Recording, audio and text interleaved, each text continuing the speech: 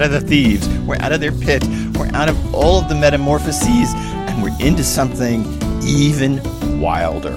Hi, I'm Mark Scarborough. This is the podcast Walking with Dante, a podcast in which we slow walk through Dante's masterwork comedy. Man, do I say that enough? Well, we do. We slow walk, and we're slow walking in this episode. We are in Canto 26 of Inferno. We're just going to do 12 lines 13 through 24 of Canto 26, so truly slow walking.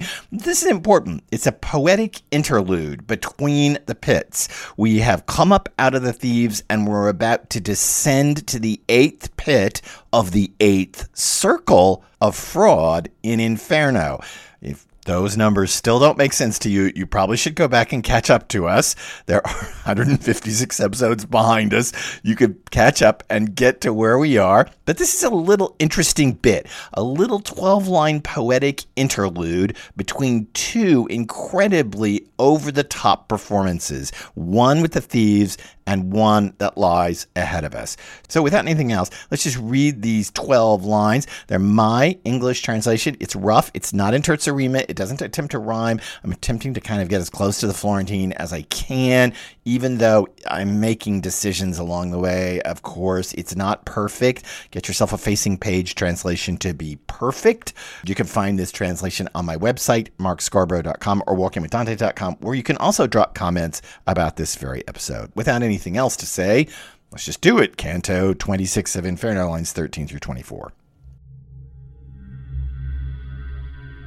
We left there, and along those stairs that had made the rocky outcrop for our first climb, my guide hoisted himself up and pulled me after him.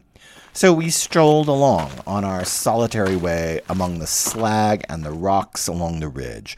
Our feet couldn't make their way without our hands.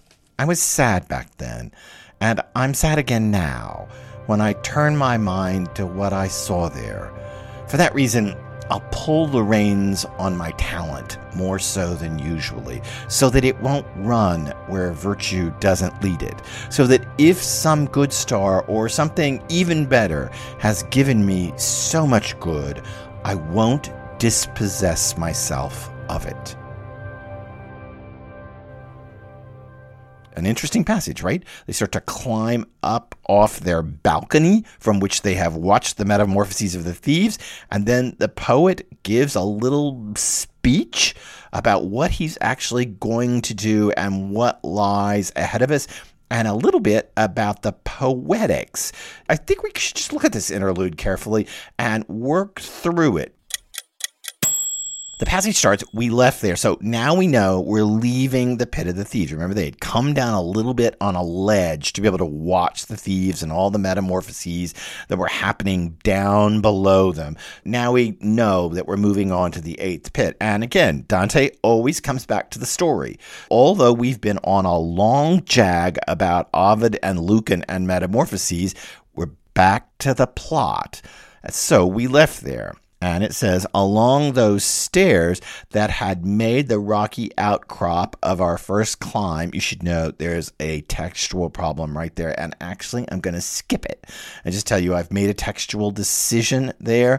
I could have said along the stairs that made us pale at our first climb, or that the stairs were made out of the rocky outcrop of our first climb. It's a little bit of a textual problem. You can see the decision I made. I went for rocky outcrop. Let's just stick with that. I don't think it bears on the poetics of what's ahead of us. My guide hoisted himself up and pulled me after him. I just want to focus on the stairs or steps here. This is a reference, and I'm going to have to tell you this in advance because I can't come back to it long in the future when we get there. This is a reference to purgatory. Mount Purgatory is a giant mountain, clearly enough, with stairs that you have to climb to get up Purgatory. And it's an arduous climb. Here, before we hit what's going to happen ahead of us, which, believe it or not, is going to involve Mount Purgatory, we have an idea of an arduous climb up some stairs. Two different questions can be asked here. One, does Dante know what's ahead? Has he got the poem worked out that he knows what Mount Purgatory looks like, that he knows what it's going to be, that he knows there's going to be stairs and it's going to be an arduous climb, and so he's dropping the hint here because later in this canto of Inferno, Mount Purgatory is going to come up in a rather dramatic way at the end of this canto. Is he setting it here because Dante has the whole poem under wraps, or at least he's got it outlined in his head? Or we can also say, is he going back and rewriting? When he gets to Mount Purgatory and he starts to understand it in the writing of it, does he come back into Inferno and make changes in Inferno?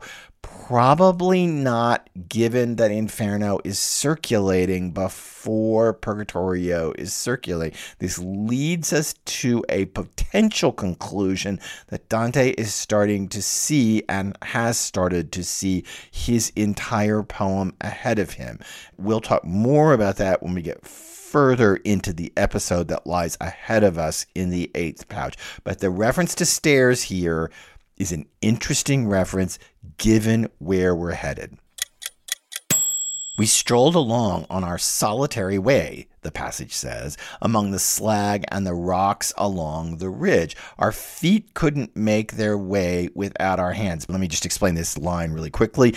The terrain is so rough that we can't just walk. We have to kind of walk scrambling on our hands because it's so tough to get up this ridge, and then clearly the next bridge over the next pit is so rocky and so rough that you kind of have to scramble to get up and over it.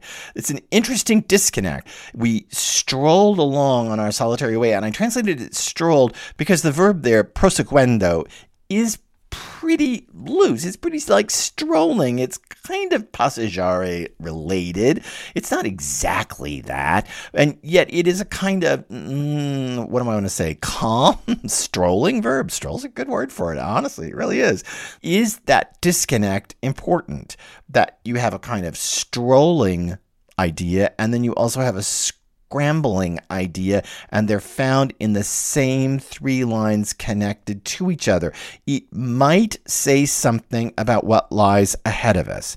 There is a way you can stroll through it, but if you really want to pay attention, you have to scramble through it.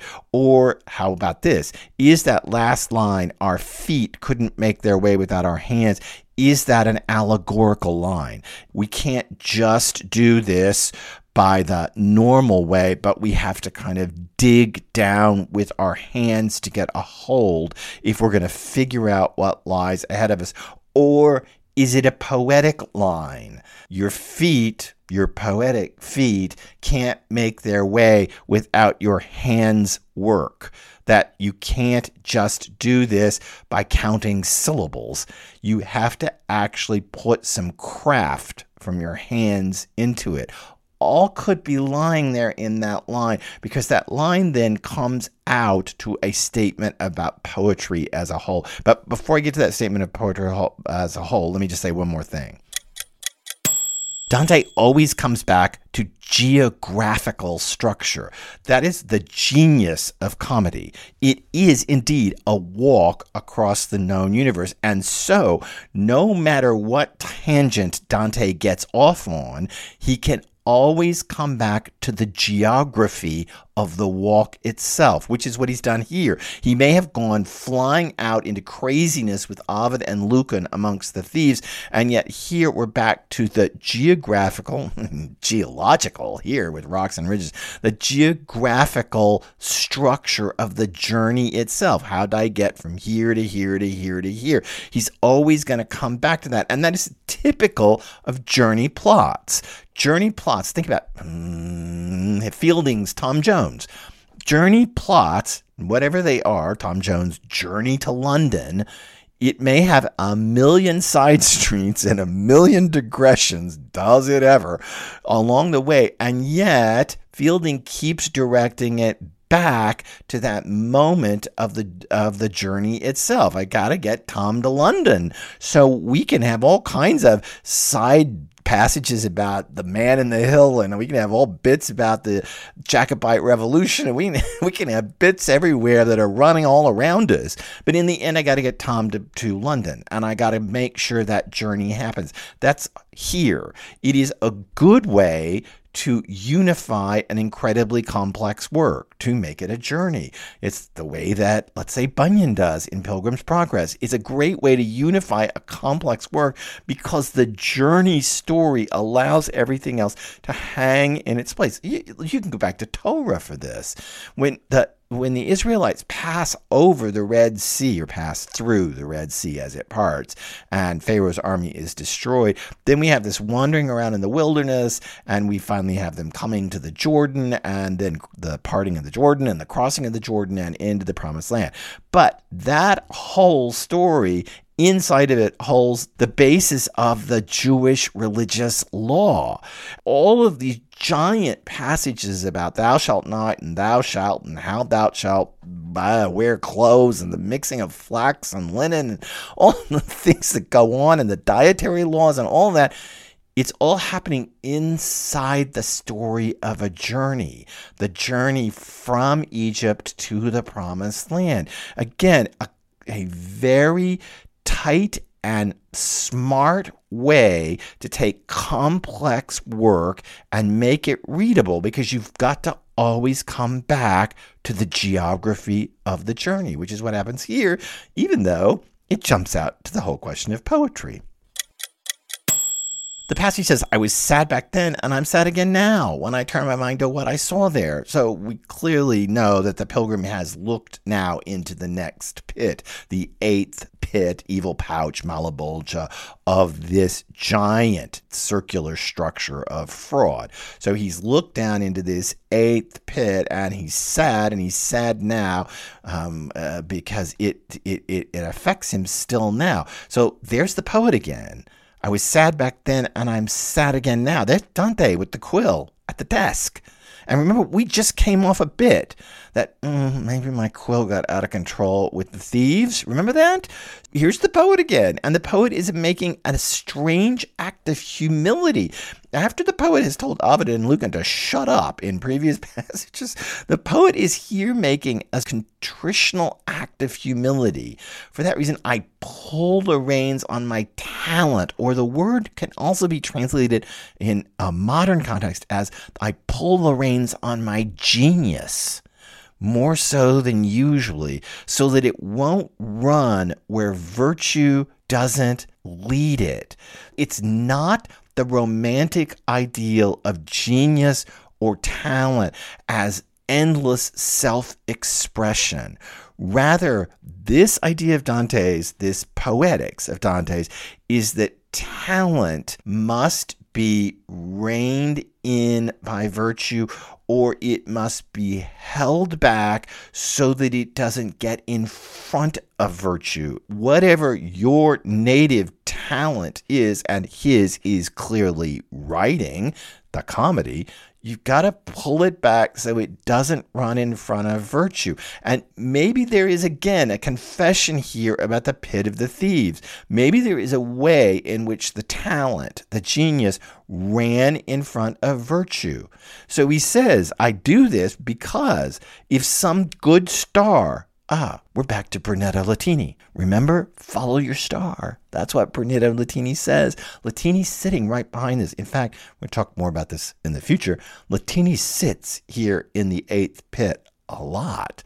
We'll talk a lot more about this in the future. So if some good star or something even better has given me so much good, what's interesting here, something even better has given me all that's good, or so much good. Interesting that the poet pulls back from naming God. Is that because we're still in an infernal landscape? Is that because the question of where talent comes from is still open-ended? That's going to get answered big time in Purgatorio. But here, is that because it's still open-ended? Where do you get your talent from? If you're a Christian, it has to come from God. There's no other answer, but maybe it comes in special ways. All that saved for Purgatorio. Anyway, something better has given me so much good, I won't dispossess myself of it. In other words, if I let my genius go out and run in front of virtue in some wild, capering, crazy way, then I'm going to just eventually ruin my talent. No matter if it's been given to me by the stars or something else, it is what is good in me, my talent, and I could ruin it. I could get rid of it. I could dispossess myself of it. That seems a huge assertion of how poetics work for Dante. Let's pull that up into the modern world. The notion here is that human suffering contains or disciplines talent. After all, what he says is that he's pulled his talent into the reins more than usual because of what he saw in that pit. And what we're going to see, you already know, is human suffering. It's been this way all through Inferno. Why should it be any different in the eighth pit? So there clearly is a way that human suffering should constrain or discipline talent. Let me put this in a more modern way. Understanding the human condition should put the limits on your art. Don't think of art as just endless self-expression. Think about your art, whether you paint or sculpt, whether you garden, whether you write. Think about how it works in terms of the cycles of human decay and suffering. I think about it all the time. For example, I have rather crazy gardens. They follow no set idea. I don't have any theory of gardening. I always tell my husband I can't afford a theory of gardening, so I don't follow one. They don't follow any theory of gardening. Edith Wharton would hate me. My gardens are a bit overgrown and wild. I shouldn't say a bit. They're pretty much overgrown, and I like them that way. Why? Because the woman who basically put my life back together in Austin, Texas, was an artist, and she too was an avid gardener, and she taught me how to garden, and she believed that gardens should be riots, that they should just be a riot of color, of greens and flowers and different shades of green, and all of it in a riot together should just express sheer, inescapable joy. I took that away from what she taught me, and she is long gone. Because of that, when I garden as a memento mori, as a remembrance of her. I mean, if you want to know this whole story, it's told in my memoir, bookmarked, but you don't have to read that. That's what this passage is saying. I looked down. It was horrible. It made me so sad at what I saw. It still makes me sad now. And that sadness informs how I write. And in fact, that sadness helps me from letting my talent get out of control. It keeps it in a boundary so that it doesn't just leap out and become, shall we say, the chaos of the pit of the thieves, in which the talent seems to be running out of control. Let's finish off this passage. He says, so that, I'm going to do this so that it won't run where virtue doesn't lead it, as I said, so that if some good star or something even better has given me so much good, I won't dispossess myself of it. Is he talking here about what's ahead of us? Or is he talking about what's really far ahead of us? I have to kind of tell you a little bit of the plot here. We're about to run into Ulysses, or Odysseus, as you might know him, but Ulysses here in comedy, as he's so named. The question is the poet talking about Ulysses, that I've got to discipline my talent so that it doesn't run in front of virtue, so that I can tell the story of Ulysses that I'm about to tell? Or I've got to make sure that my genius, my talent, is reined in some way, because what really is sitting in front of us is purgatory, which is all about putting ropes and limits on things. Trust me, when we get to Purgatorio, we're going to talk a lot about limits of poetry, limits of expression, limits of theology, even limits of art, which is so much the discussion in Purgatorio. There is a question here. Is he talking about reining in the talent so it doesn't run out of control because he's looking ahead at Ulysses, or because he's looking ahead at Purgatory? Because we've had this reference to the stairs, and I told you that Mount Purgatory is going to function gigantically. There's a pun for you. Function gigantically in the narrative ahead of us. Because of all of that, which way is he looking? Or is it both at the same time? Maybe with Dante, it's always both. So that's our little short passage on this poetic interlude that leads us out of one pit and into the other, in which we get a glimpse of how the poet Dante, at least at this moment of writing comedy, envisions the process of how to write comedy. Let me say that this is not the final answer. There are passages ahead of us in comedy in which we will discover other theories about how to write comedy. But right now, after the Pit of the Thieves, it seems like we've come upon a little poetic theory.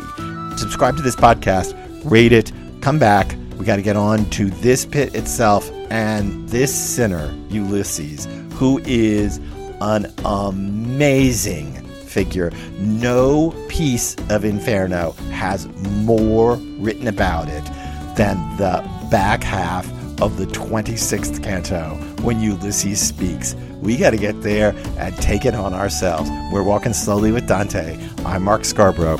Let's keep going.